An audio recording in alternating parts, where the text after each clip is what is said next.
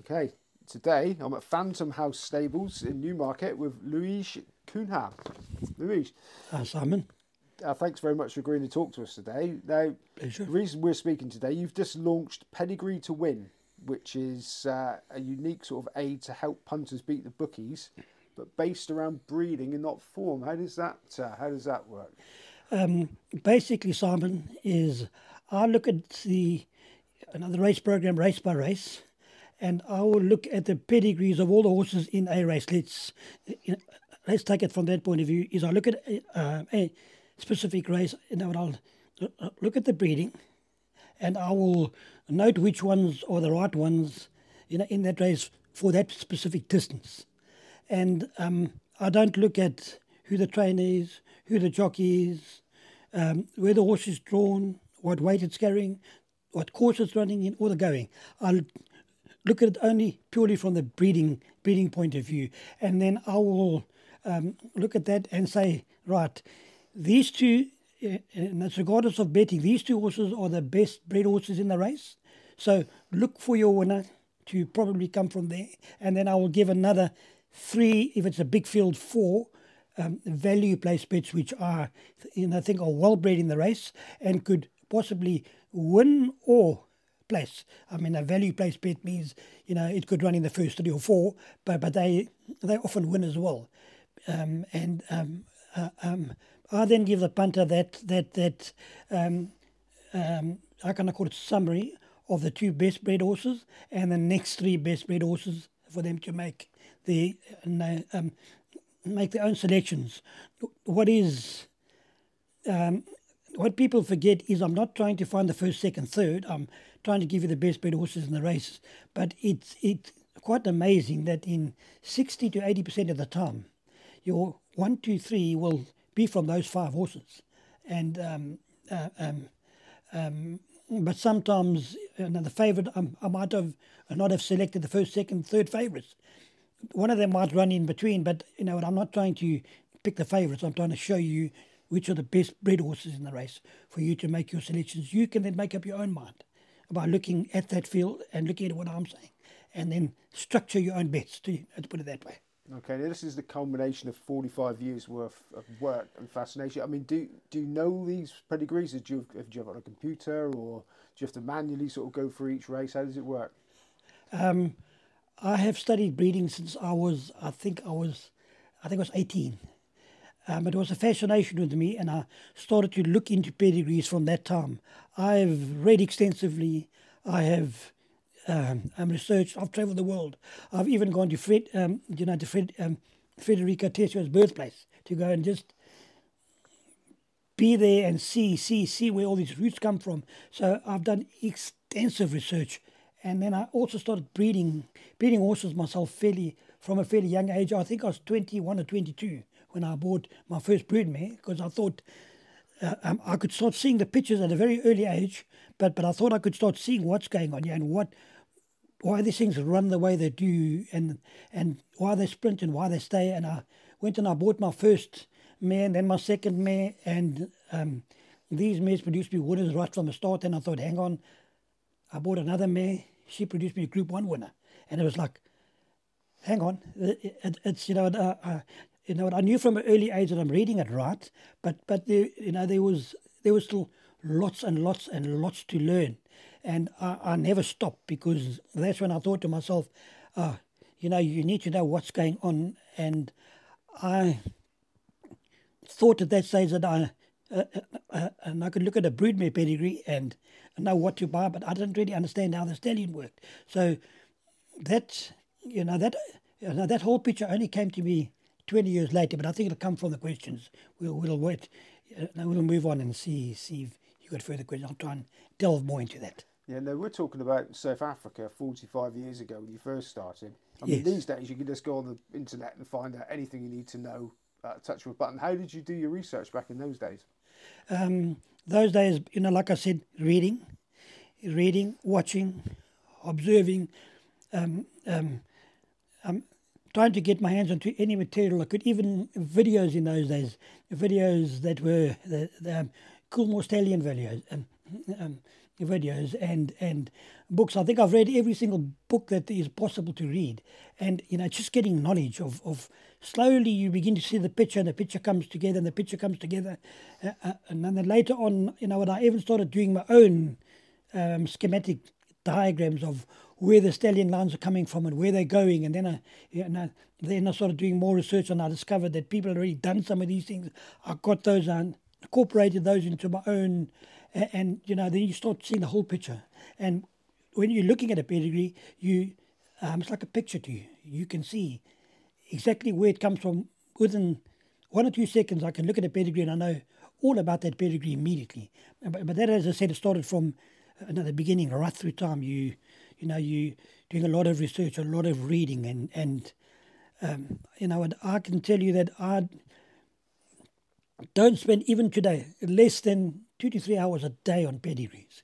I'm just fascinated. If I see something comes on Twitter, that horses won a big race in Australia, I immediately go on to look at yes, I can. Yes, that's obvious. I can see why. So I'm forever looking, testing, researching, measuring myself, and like I said, then I started to buy my own mares and buying race horses. But just a simple example. Before we came here, before we came to England, Dylan and I went to a sale, and I said to him, "What are you looking for? A nice cheap run around, probably in pounds, cost £1,000." I said, "Buy those horses, we'll get a lot of fun out of him." We bought him, and when he, I think he won a grade 2. We'd already left, but we sold him on. But he immediately won. I think he won second time out, and then he won again, and then he placed in the group 2, and then we sold him because we came here. But that value you can find when you've got this knowledge, because you can recognize it immediately. You can see it. Okay. Even when I'm looking at the catalogues, for example, and I'd be sitting at a sale, and that's why I've offered my service, which I think we'll talk about later, is because I can sit in the ring and I can see people bidding and buying horses sometimes for £500,000, and I, looking at this, and I know that, I can say I can see with certainty, I can see with certainty that this horse may win a race. And I so wish I could get out there and give that service to people, because I've got that product in my head, to be able to do that, to read these pedigrees and give proper advice. So your eye for a horse is as good as your knowledge of the breeding lines? Absolutely. I'll look at it first of all from the breeding point of view, and I'll see something on breeding, and then we'll look at go look at the conformation of horse, and now you obviously need to marry those two. Yeah. Now, when you were breeding originally, as a young man, were you breeding them to race yourself, or were you selling them? When I first started, obviously being very naive, I thought to myself, I want to become a big breeder. But I started off, I didn't necessarily have the funds to do it.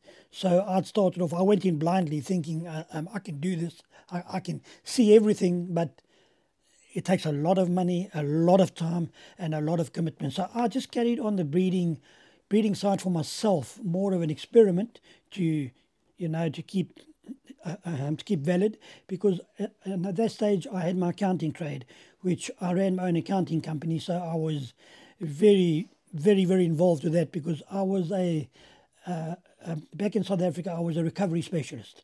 So I went into companies and local authorities that were in crisis and or bankrupt, and I used to go in and recover these local authorities in a very short period. They used to give me 6 months to implement a recovery program, and I used to recover them. So I was very busy with that. Some days that took all of my attention, but the first call was always my pedigrees.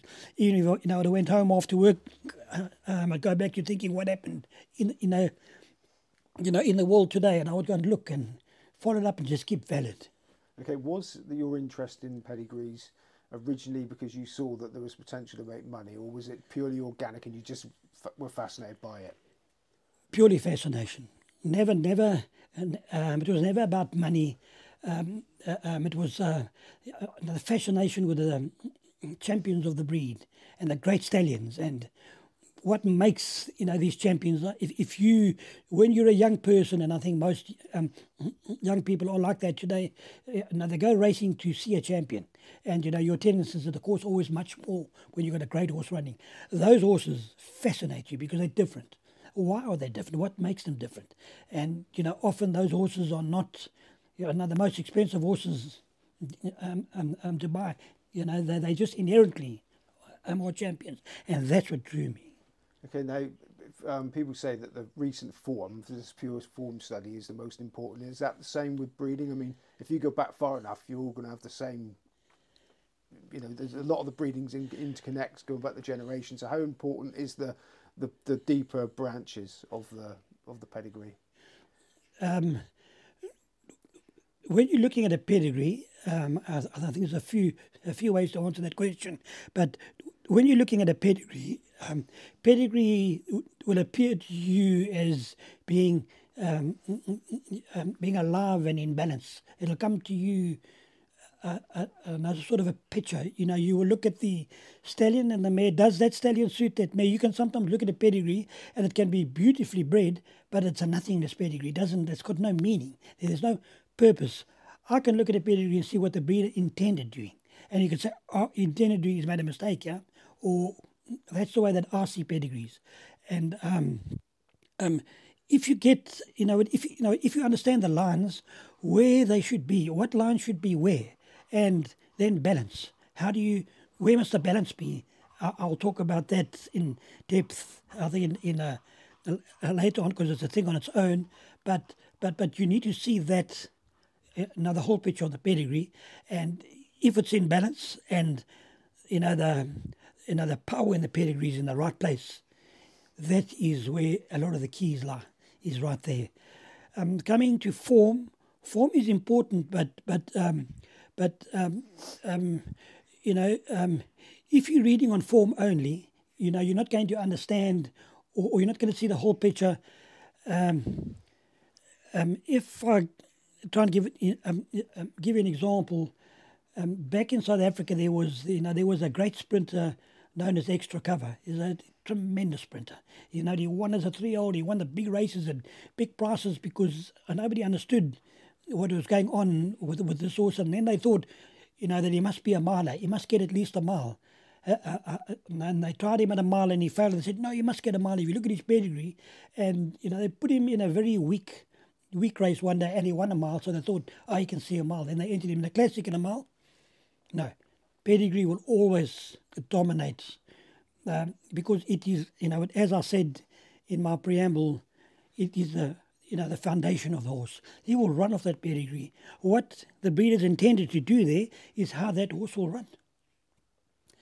Just to, a very interesting thing that I don't want to forget to tell you as a person that I can see is very interested in racehorses and breeding.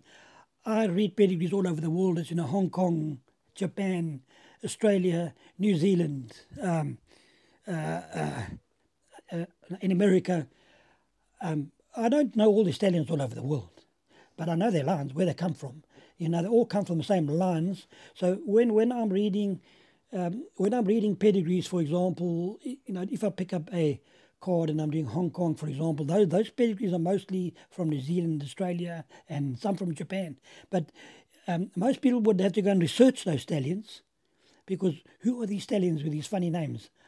And I just look at the first two parents, and I know, okay, this is this and this is that, and I know where it comes from, and I can then read the pedigree straight away. With Pedigree to Win, you offer a sort of a race-by-race breeding analysis.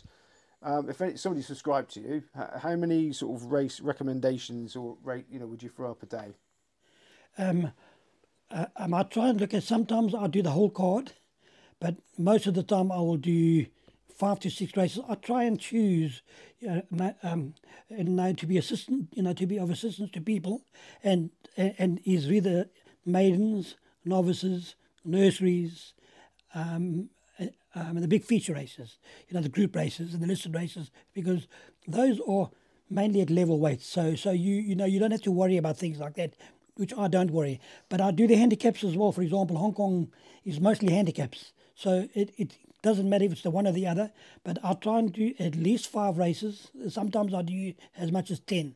But I do find when I try and do 10, I get very tired, and I start to make the odd little small mistake, and I shouldn't have done that, I shouldn't have done that. If I limit it to 5 or 6, 7, I find my accuracy level is a lot higher. Okay, and it's not just UK racing, but you do Hong Kong, Dubai, Qatar, others. I mean, which jurisdiction has proved to be the most accurate so far? They've all been extremely accurate, but the most accurate, strangely enough to me, it beats me completely, has been Hong Kong, because in Hong Kong I'm getting between 60 and 80% winners on a day, which is handicaps. It beats me a little bit because I did not expect that, but it's pretty much the same in the other in all the other jurisdictions. The best run I had probably was the Breeders' Cup. The 2 days of the Breeders' Cup, the babies on the Friday and then the main races on the Saturday. I think I got there. It surprised me as well. But I find generally looking anywhere in the world, based on pedigrees, you're going to get a more accurate picture, and you'll be able to see very quickly which is a false favourite and which is not. I think. People haven't read what I'm saying correctly yet, but I've done it once or twice here at Newmarket.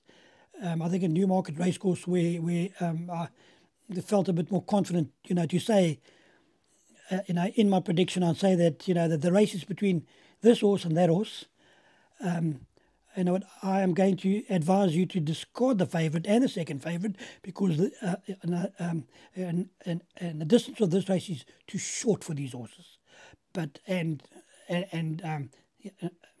Therefore I recommend this and these places, and that's how they ran, exactly like that. I think you got a 14-1 winner that day, and one of those favourites ran second or third.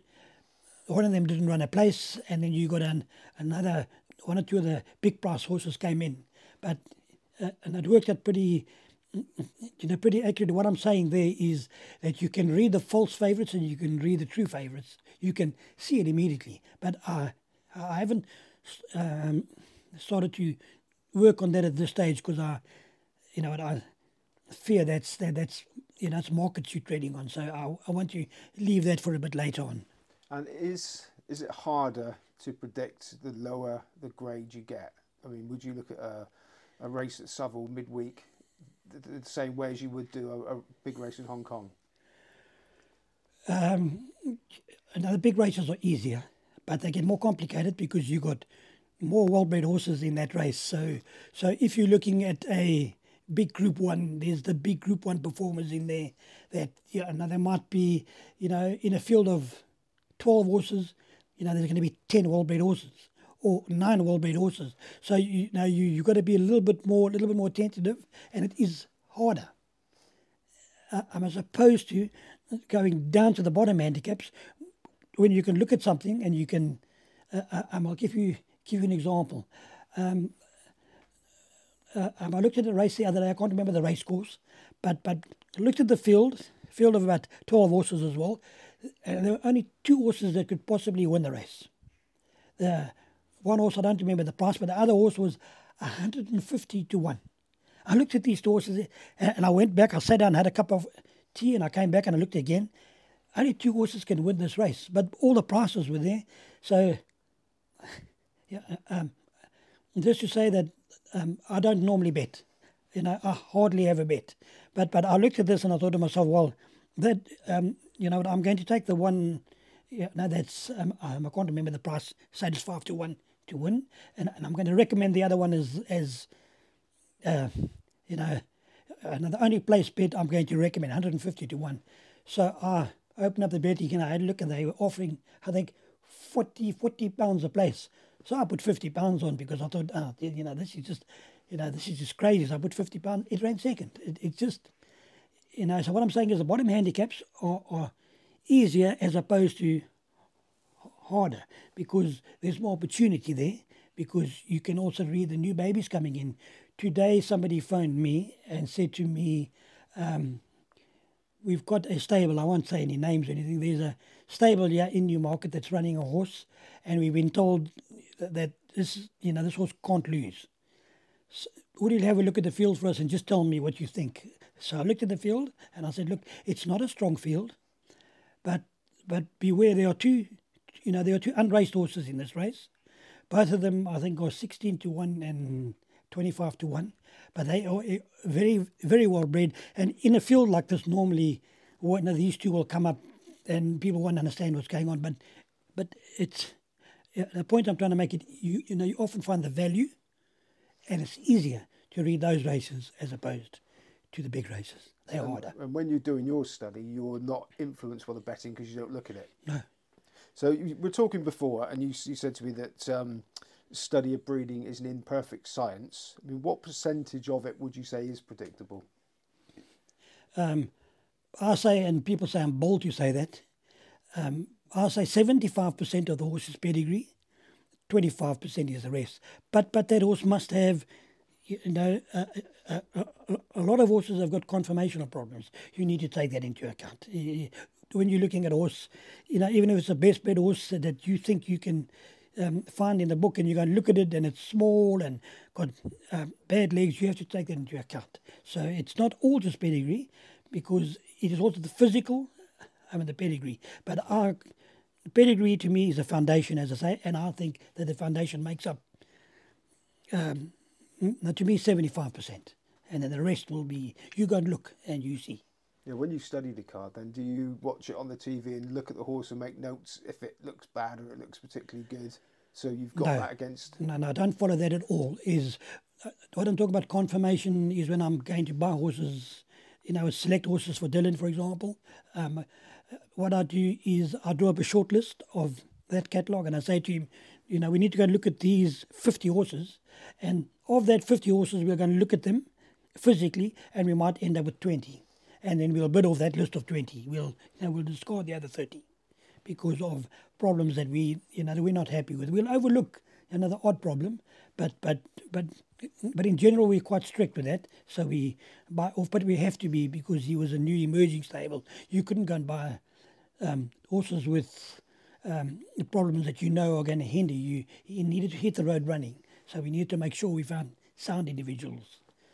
Okay, now your pedigree analysis. So would you say that for somebody thinking about subscribing, is it a pointer to further investigation for form book students, or could you just subscribe and back blindly what you put up? And it's funny you ask that question.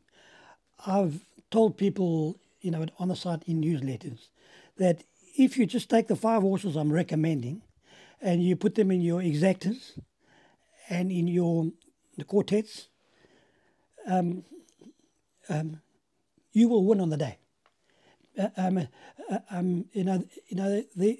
confident that there's enough there for you just to win on the day like that. Or take what I am recommending to win, and look at your program and look at who the trainer is, look who's riding the horse, and and I've picked a horse that is. And I'm recommending to run a place, and it's 33-1, and you see, as a student of the game, and you're looking at this and you see that horse is trained by this ex-trainer, ridden by this jockey. Why? Then you must know that that's not there for a reason. It's not there for no reason. It has a chance. Put places on those.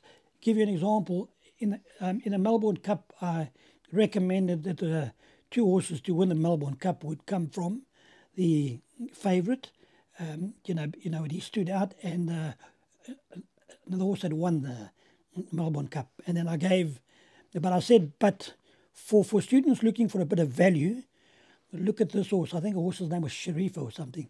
They ran a place at I think 80-1. So one of the subscribers read what I said, and he said, I'm not going to try and back the winner here.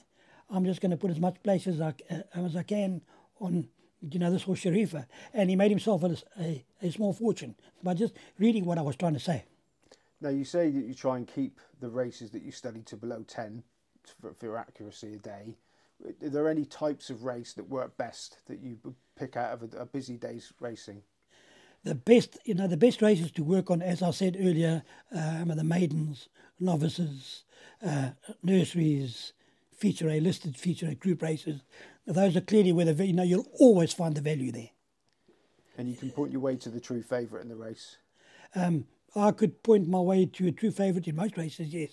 Yes, absolutely. Vice versa, I can also see when a horse is a totally false favourite. I can see it immediately. Now, I'm assuming then that if you're a serious form student and they use your analysis in conjunction with what they already know, it would help read between the lines as to trainers' plans, or even if a trainer doesn't really know what it's got and it's been unwittingly racing a horse over the wrong trip or the wrong going or whatever. Would that be that the way to use it as well? Absolutely. That's where the most value lies. There was one of the subscribers, I think it's on my phone, sent me a message and said, one of my good friends he's an owner and he's got a horse running today, and the horse was I think first or second favourite, and he said to me, can the horse win the race? So I said to him, I'll have a look at it for you, and I assessed the race. I said, yes, the horse has got the pedigree to win, and he should be in the first or second favourite. He duly won the race. He phoned me afterwards. He said, no, I didn't follow it up myself, but he phoned me after and said, oh, the horse run, you were right. But yes, you can read it that way, absolutely. So when, I suppose the more evidence a horse shows itself, the more runs it has, the less value it would be the breeding, because it's now proven what it can do, or you still use it to anticipate how it's going to progress in the future? Horses run, this is a whole subject on its own, and I don't want to claim to be a master of that, but horses, if I can use the word consistent, some horses will run consistently, some will run to peaks and waves, and so it's that's why horses show form and don't show form, and that's why you can always find the value is looking at the breeding. The breeding will always be the basis. So and that horse might win a race and then go off for a little bit and be given a rest and come back and run 6th or 7th, but you pick it up in a race and you see, wow, look at this horse for this pedigree. Maybe the trainer thinks they're giving it a run, but in that race, that's the perfect distance for it. And bang, it comes and wins. That's where I think a lot of value comes in as well. Is you find these, you find this value. You can see it for an owner or a breeder, breeders even, breeders, trainers wanting to know their races. There's so much value to that. They will see it immediately when they look at what I'm saying. They'll see it straight away. Another trainer, in Newmarket, had a horse running one day. They fancied it very strongly. And I said, Dylan came and asked me, and they didn't ask me, they asked Dylan via the grapevine, and I said to them, that the horse is not bred to go this distance. If they bring it back in distance, I would tell you confidently, back it. But it was running too far. In the race, what happened in the race, it hit the front and it ran second. It just happens. You say that the pedigree is the foundation of the horse, which sounds obvious, I suppose, really, but is that something that form students tend to ignore? Well, if I put it this way, I think most people don't look at pedigrees. They don't look at breeding at all. They know the sire. Most people that you look at that follow racing, they know who the sire is, but they don't know anything about the dam or that particular mating. They don't know much more than that. And the whole racing industry does tend to follow, the stallions. The stallion is where they say the power is, but it's a lot deeper than that. Okay, that's something I got from your website. You say the stallion is the soul of the stud and perpetuates the breed. Good stallions upgrade female lines and bad stallions dilute female lines. Now, is that a fact? I mean, are male genes dominant in breeding? Well, if you look at the thoroughbred genealogy, if I can call it, the whole genealogy is followed by the male lines, not by the female lines. The female lines are as important, but the main reason for that is a stallion can have 200 foals where a mare can only have one. So you can't really follow what they do. To me, the mare is a carrier of those male lines, and if she carries those, she carries those male lines, and those male lines have a big influence in what she does as a broodmare. Absolutely, and I'll just come back and say something about that. But the stallion line is the most important. The broodmare, the way that I see it, is the broodmare is the well, and the stallion is the soul. If you get the right stallion for the right mare, and you get, you can breed for specifics. If you want to win the Derby, or you want a Guineas type, or you want to breed a sprinter, that's how you do it. You don't do it any other way by breeding to speed stallions only, or it doesn't work that way. You need to get the balance right, and it's another whole subject. Maybe in future, I might love to do something on that alone. Stallions. Why do some stallions produce classic winners and others don't? It's very easy to understand, but I need a lot of time for that. Okay, so how many horses would sort of buck their breeding and leave you scratching your head? How many horses would buck their breeding and leave you scratching your head thinking, how did that breed a 1 mile 6 horse or something? You occasionally see that, but not as much breeding. But you will find a horse. I'll give you another example. It's the best way to explain it. You'll see a classic horse bred to a staying mare, and you'll get a sprinter, and that will beat you, because where does the speed come from? Many times I looked at, I think it was one of the big races in Australia. Now this year, one of the big Group 1 sprint. I looked at the pedigree and said, it's not a sprint pedigree, not at all. That's it's astonishing, but I can understand why, and I can see why. It's speed is a means to an end. There's no such thing as speed. Speed is a means to an end. It's what's speed. The best way to explain speed, or to produce speed, is to produce speed that stays. And speed that stays is what you want to breed. You win the Derbies, you win the Guineas, you win the Classics. Speed that stays, not pure sprinters. But it's all in the pedigree. It's all in, as I say, this is a subject that you need another whole time, so you can sit and show it by examples. What happens, and you can show where does the speed come from? I mean, if you take, I'll quickly say, if you take a horse like Northern Dancer, he didn't have a sprinter in his line, nothing.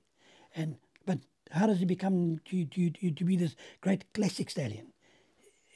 It's there, but you need, I need to sit with examples and maybe deal with that on another day. Have you sort of noticed that certain stallions skip a generation, and so the next one is no good, and then the generation after that? They don't skip a generation. They, your stallion lines. The great breeder Federico Tessio said that all stallion lines come, and they will go for 3 to 4 generations maximum, and they will fall away, and new lines will come. So they don't fall away. You don't get stallions that fall away, but your powerful lines will continue and wane and continue, but they will go and they will form new branches with new lines and new stallions.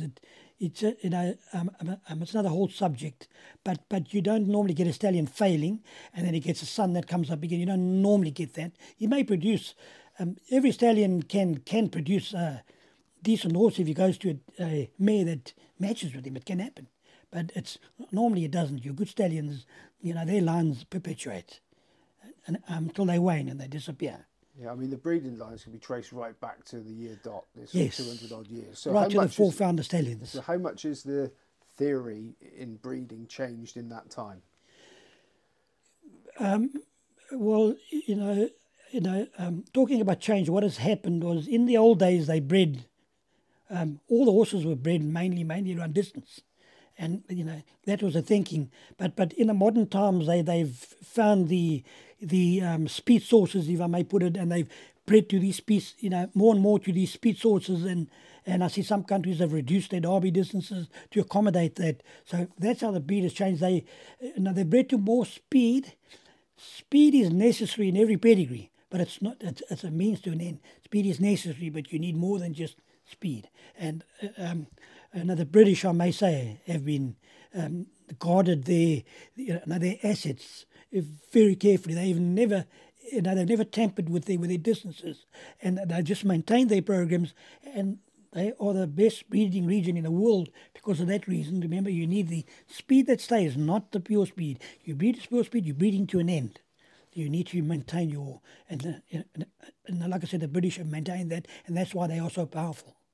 Okay, now you've mentioned previously in this interview that you seem to be like the go-to man in Newmarket when trainers or owners are looking for advice, but part of what you do for business is you offer consultations to trainers, breeders, potential buyers, etc. So what if somebody comes to you and employs you, what do they get?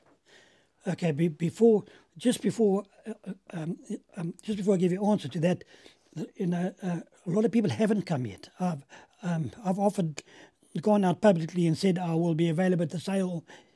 I've hardly had a call. I've had the odd call.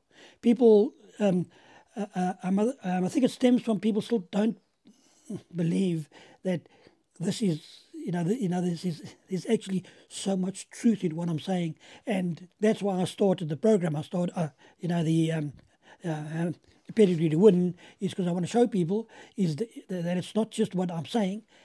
Look, and I'll show you race by race. Follow this, and you will see. You can understand racing, and that's the same with Dylan. Somebody asked me last week. They said to me, we've all been wondering. This person hadn't met me before. Said we've all been wondering why Dylan has become so successful all of a sudden. Where does this come from? So I said, because it's attention to the pedigree. He's going to have a big season next year because he's buying the right type of horses. And just to get back, people have not yet.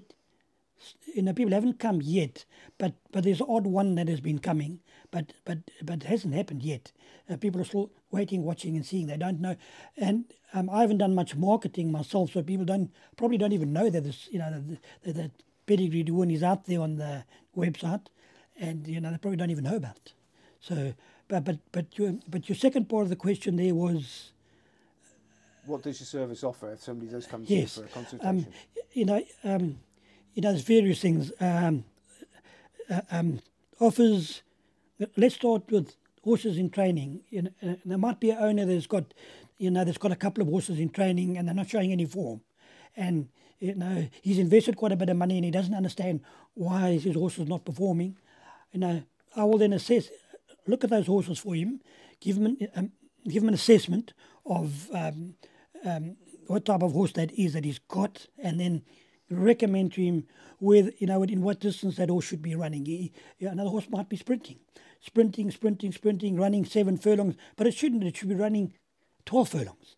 So you can't go through that process of 5 furlongs, 6 furlongs, 7 furlongs, 8 furlongs. By the time you get to where you want to get, you've ruined the horse. So you need to know up front, what are you buying? What are you sitting with? What is the problem with the horse? Why is my horse struggling? I spent so much money on it.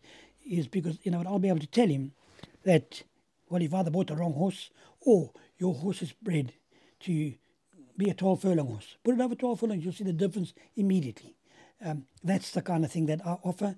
Broodmares, I will look at broodmares. Broodmares is another whole, there was a big broodmare sale that just took place now in Newmarket. I didn't get one request from anybody to come and give them an opinion on a, they might have a selection of broodmares they want to buy, especially in the what do you call the classic section. They have the it's got a name, in the scepter sessions. I mean, you're going to spend huge money on broodmares. They're going to pay a lot of money for those horses, £1 million plus. The value that I could offer there is phenomenal, because race filly and a brood mare two different things. Might be a great race filly, but not fit to be a broodmare. So that's the kind of advice I could offer there. Stallion choices, again, reading the stallion, give them advice. As I said to you earlier, when I'm reading pedigrees in Hong Kong or in Australia, I don't have time to go and look at those stallions' stats to see, see what they've done. I can look at a stallion within 5 seconds. I can tell you yes or no. One of the stud farms asked me about 2 months ago. They just bought a new stallion, and I looked at the stallion and I told them why. Yes, you have a very good chance of making it with a stallion, and when I gave them the reasons why. That's the kind of service I offer. Okay, now we've already mentioned Dylan, your son, who's now training you at Phantom House in Newmarket. Do you have a type of horse you look for when you're trying to source horses for Dylan? My type of horse that I look for is your Guineas Derby type horse, if I can put it that way. I look for the horses with good pedigrees. Dylan came to me last year when I started buying him horses, and he said to me, "Dad, you can't just keep buying me these classic horses and these Guineas type horses. I need some sprinters that will come out early and win a race, and even if they don't win again, it doesn't matter." I said, "No, Dylan, that's in the long term, that's not the kind of horse you want to train. You want to train the horses that will win you decent races, will be worth money, and that's the field you should be looking on. The classic type horses." We went out and we bought a few sprinters for him to just get him to get a few winners coming out, and then he also uses Jordan to buy him some horses in training to just get the winners going, so people don't forget that he's trying to build up while he's got these horses coming through. Like the one that ran on Friday night, they take time, but winners are still coming, so so he stays relevant. But I look for the more classic Derby type. Deep horses you can find value. Everything I do, I always try and find value. Okay, and the final question, and potentially the £1 million question: is it possible to buy a relatively cheap horse and win which can become a group class or even win a classic? Absolutely. I'll say it 3 times. When Dylan started, the first 2 horses that I bought him, was Expressionist. He's unfortunately injured, but he came and won 2 races like a real superstar. Silver Sword, which is group, ran second in a group 2, cost £10,000. Back in South Africa, I bought horses that that cost me a few £100 that I won Group 1s, several Group 1s. I've done that several times. It's not easy. I had a guy that came to me in Australia one day. He's dead now, a German guy, and he said to me, "I've bought my horses at the sale, but I'm coming to you and I'm asking you, find me one cheap horse that I can win a group race with." As I said, "I've got one for you." And I took him, I showed him the horse. I think he paid $10,000 for it. And that horse went on to win a Group 2. And it was a very good horse. It just, unfortunately, it wasn't very big. It was a smallish type horse. But absolutely, to answer your question, if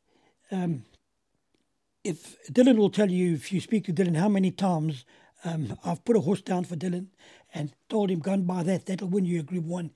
He'll do it." I've bought him horses. I've bred him horses to win Group 1s. It's possible. Very possible. Very, very simple. Just understand what you buy. Okay, Luiz Cunha, pedigree to win. Thank you very much. Pleasure. Thank you.